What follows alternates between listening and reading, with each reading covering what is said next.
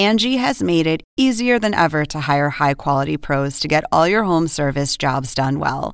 Just bring them your project online or with the Angie app, answer a few questions, and Angie will connect you with local pros who match your specific needs. Or book a service instantly at an upfront price. So join the millions of homeowners who use Angie to care for their homes and get your next home service job done well.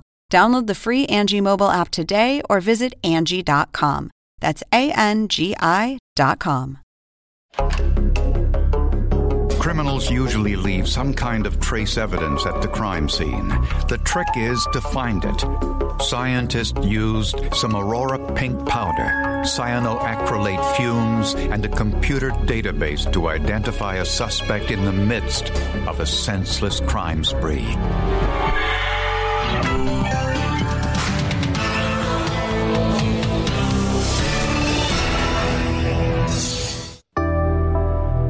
It was 4 a.m. on an October morning, and Kim Miller was manning the police switchboard. Stay on the line, please. I was working night shift. I think I'd only worked there around 6 months, so I hadn't been trained at that particular position very long. There isn't much crime in Lansing, Michigan. It's usually quiet, but this night was different.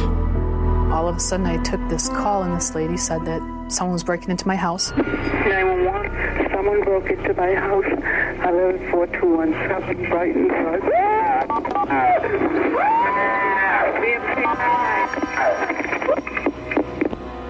The line went dead, so I knew something was very wrong. Police were dispatched immediately. It took less than 4 minutes to get there. At first glance, everything looked fine. But behind the house was clear evidence of a break-in. The door had been kicked in, and kicked in violently. The door was actually off of the frame, and there's glass from the door outside on the front porch as well as on the inside entranceway from the door. Inside, down the hallway, police found the bathroom door had also been knocked off its hinges. On the floor was the body of 67-year-old Audrey Nichols. She had been shot in the head at close range with a .32 caliber bullet. The phone that they believe that she was using was found right in that area, I believe in the hallway, just outside the bathroom. The police officers knew Mrs. Nichols. She had worked for the Michigan State Police for 17 years, analyzing traffic accidents. She had retired just 4 months earlier and lived alone. Her 3 children were grown and living elsewhere. We all felt violated by it just because so many of us were alone. It was very shocking to us. It was numbing, and there was a lot of anger, an awful lot of anger. Since police arrived within 5 minutes of the call, the killer wasn't inside the house long. None of the drawers or closets had been ransacked, but Audrey's purse was missing. Looked like the house had been selected for a break-in so that somebody could go in and find something of value, probably to purchase for drugs. A preliminary look at the evidence left no doubt about what had happened.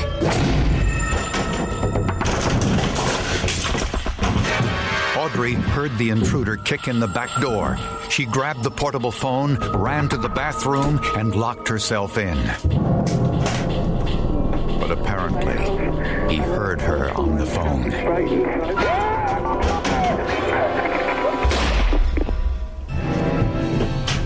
Then grabbed her purse and left. Here was a woman that was huddled on the floor of her bathroom on 911 who, at least in the opinion of the forensic pathologist, turned her head to avoid what she saw was coming, the fatal gunshot. It doesn't get any worse than that. Unfortunately, police could find no witnesses. We didn't have any neighbors or anything that saw or heard anybody in the neighborhood that could give us any type of physical description. He has no regard for human life. And our concern was at that point we needed to find this guy and put him away.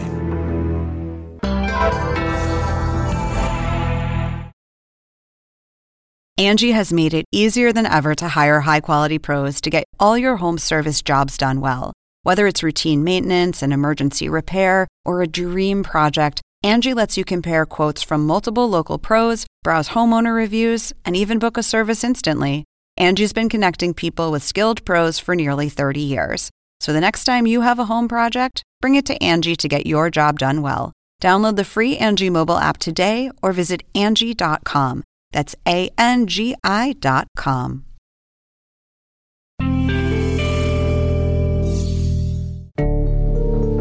Police and forensic experts searched Audrey Nichols' home, hoping to find evidence left by the person who killed her. The victim was in the bathroom, dead, so we determined a pathway from the entranceway to the bathroom. And so everything in between has to be processed. And then there was no other way out of the house but out of the door that the suspect came in.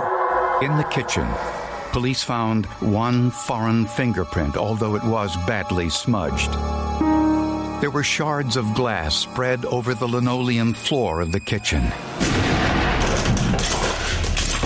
Was it possible that the killer stepped on a shard of glass, leaving his shoe impression?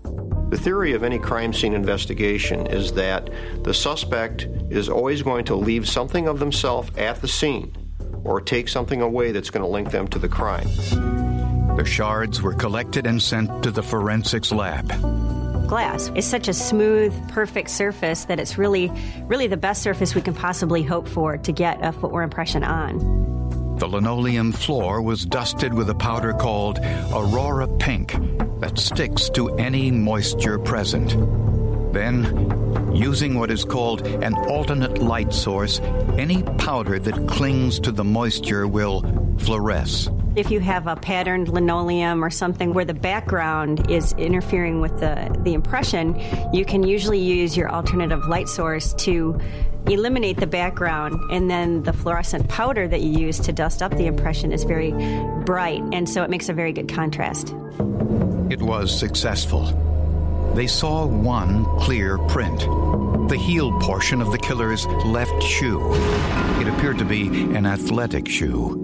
Most of the prints you see are partial prints. You may sometimes get some full footwear impressions, but with people walking over on top of them, it can destroy the prints, and many times you only get partial prints.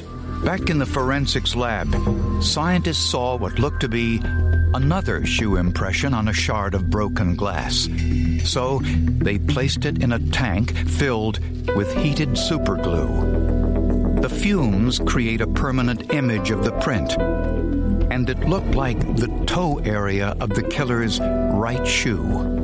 Because we had a toe area on the glass and a heel area on the linoleum, we basically almost had an entire shoe impression. So we did have a very good idea what the entire tread pattern looked like.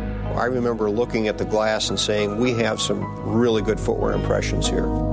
Today, forensic analysts have access to sophisticated databases of all kinds of shoe impressions.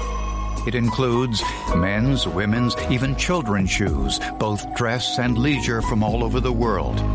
This database is called Soulmate. Elements of the shoe patterns will be entered in by the operator. So if it has squares in the ball area of the shoe or the toe area of the shoe, you would enter that in. And then the computer comes back with a list of possible shoe treads. And you can pull those up and look at them to determine, if any of those are the shoe you're actually looking for.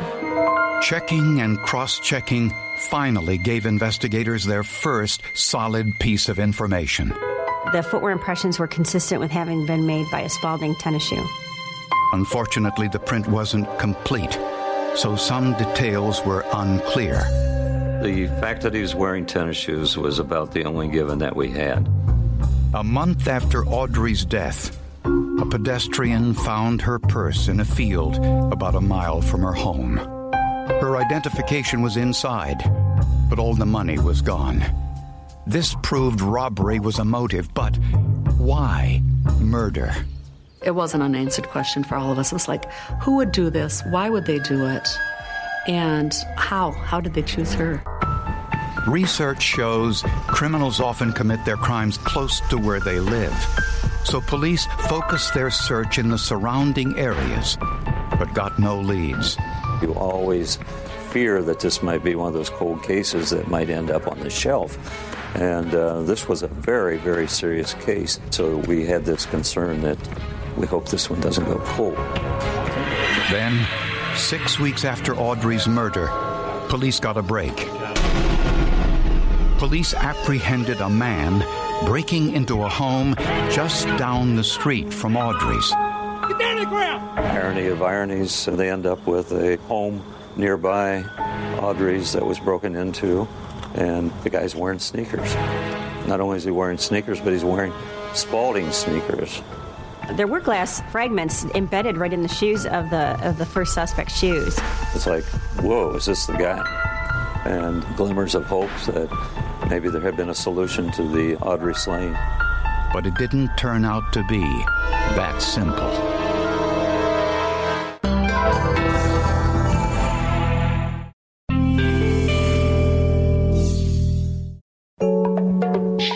Two partial impressions from a pair of Spalding tennis shoes were the best clues found in Audrey Nichols' home following her murder. Police also found a partial fingerprint, but weren't sure if it was left by the killer.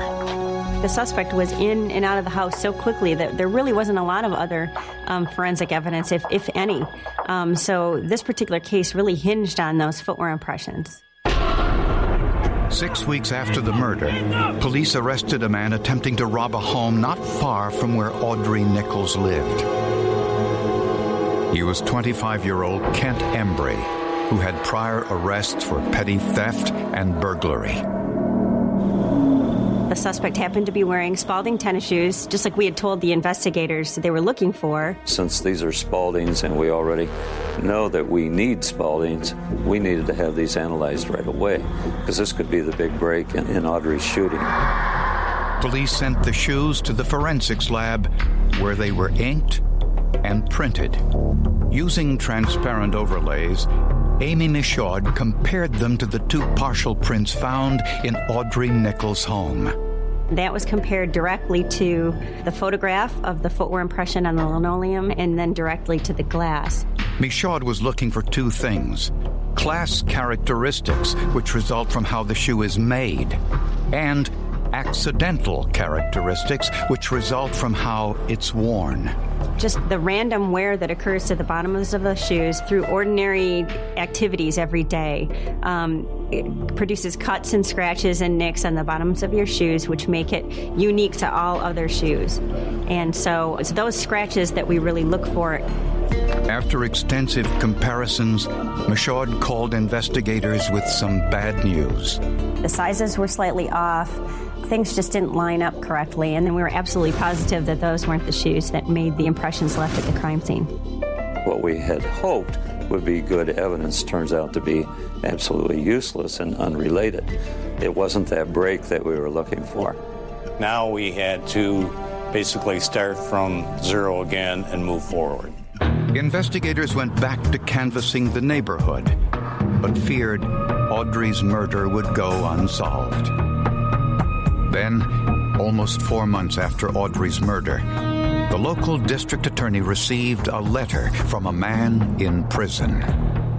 Do you remember the retired state police lady that was killed in Lansing? I can give up the killer for a deal with the prosecutor.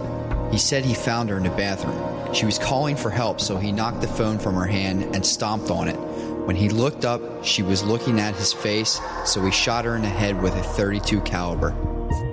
See what you can do. The letter was from a prisoner named Carl Headley. Headley said he heard about the murder from a cellmate who was awaiting trial for shooting and robbing a truck driver. It had to be checked out because obviously sometimes in these jailhouse settings things get exaggerated or they pick up information that they think they can sell or trade off, and so that always has to be taken with a degree of skepticism. But the details of the letter were all accurate. He had details that we had not released to the public. There's only one way he could have come into that type of information. He was either there or he got it from somebody who was. The man's name was John Skinner, 22 years old.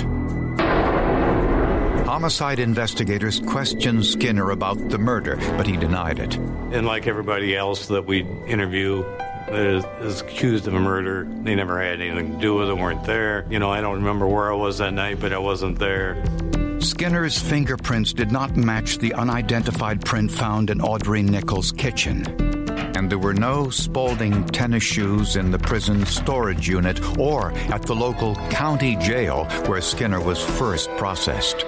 It was a tough situation because of the fact that the homicide occurred approximately a month earlier, and we're no closer to finding this horrific person out running around, possibly killing people. Again, the investigation faced a crisis. Without a fingerprint match and with no Spaulding tennis shoes, investigators had reached a dead end.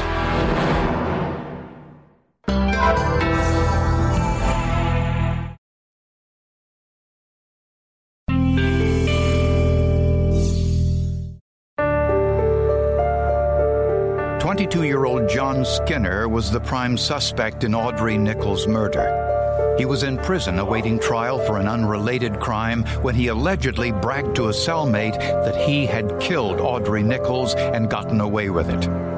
But police couldn't find any evidence that Skinner even owned a pair of Spaulding brand tennis shoes similar to the prints found at the crime scene. We had the information from the jailhouse informant. We knew that we had to have something else. It was imperative to get the shoes to do the comparison work. And the longer you wait, the chances of getting the shoes lessens, and the chances of more damage occurring to the shoes if somebody's wearing them, that lessens the chance of an identification. As a last resort, police spoke with everyone working in the prisoner processing area of the county jail, and they got a break. Skinner's prison file indicated that his mother picked up her son's personal belongings after he was incarcerated. Investigators rushed to her home, which was less than a mile from the murder scene. So those sneakers were absolutely essential. The mother could have taken them and thrown them in a trash can, or he could have called her and said, get rid of them. And that could have been very damaging. But police found a worn pair of Spaulding tennis shoes in John Skinner's bedroom. Amy Michaud compared Skinner's pair to the transparent overlays of the partial prints found at the murder scene. In both of the impressions, the one from the linoleum and the one from the glass, there were enough accidental markings and characteristics that were visible in the impression that lined up with the known shoes that we were able to say without a doubt that these are the shoes that made those impressions. Based on the forensic evidence, prosecutors say Skinner kicked in the back door and broke the glass. As he stepped into the room, his sneaker left a partial print on a broken shard. His other shoe left a partial print on the linoleum floor. Audrey heard the commotion, grabbed her telephone, ran into the bathroom, locked the door, and called police. 911, someone broke into my house. When Skinner heard this, he kicked open the bathroom door and killed her. Police arrived within 5 minutes, but Skinner had already fled with Audrey's purse. Inside was all of $100 in cash. His drive to get money was more important than a human life. His downfall was the fact that he was wearing those Spauldings. There's no reason for his footwear impressions to be there because he did not know the victim did not know him. Police questioned Skinner one last time. He asked about the evidence against him. After denying the fact that he was there, his main question to me was, do you have my prints in the house? And my response to that is, yes, I do, John. I have your prints, so I need to know whether or not you had planned this killing or whether or not it was a random act. Skinner then realized the investigation was over. He confessed to the crime and said he chose the house at random, that all he planned to do was to steal some money for drugs. He said he didn't go there with the intent to kill her or anything like that, that he heard her talking on the phone and only wanted to make her stop talking on the phone, and somehow the gun went off accidentally, which we thought was a bunch of bull crap. We never did identify him with latent prints, and I don't know if he was wearing gloves or not wearing gloves at the time. After he had confessed, we talked to him about where the gun was because our main goal was to get the gun back so it couldn't be used in any other crimes. He had indicated that we would never find the gun, that it was thrown down a sewer, and then later on he recanted that story, indicating that someone else had the gun and we would never find it. John Skinner pled guilty to second-degree murder. He was sentenced to life in prison.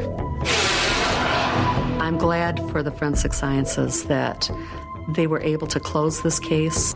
I think that Audrey rests better, knowing that her kids don't have to wonder what happened and her friends don't have to wonder what happened. While investigating homicides, the first line of defense is forensic sciences. A person coming in and fuming the floors, obtaining fingerprints. Without them, would half of the crimes be solved? Probably not. As technology progresses, I hope forensic science does. In this case, forensic science was at the very heart of this case being solved and being successfully prosecuted. Without it, who knows? We might have a cold case on the shelf, plain and simple. But with the forensics, everything came together.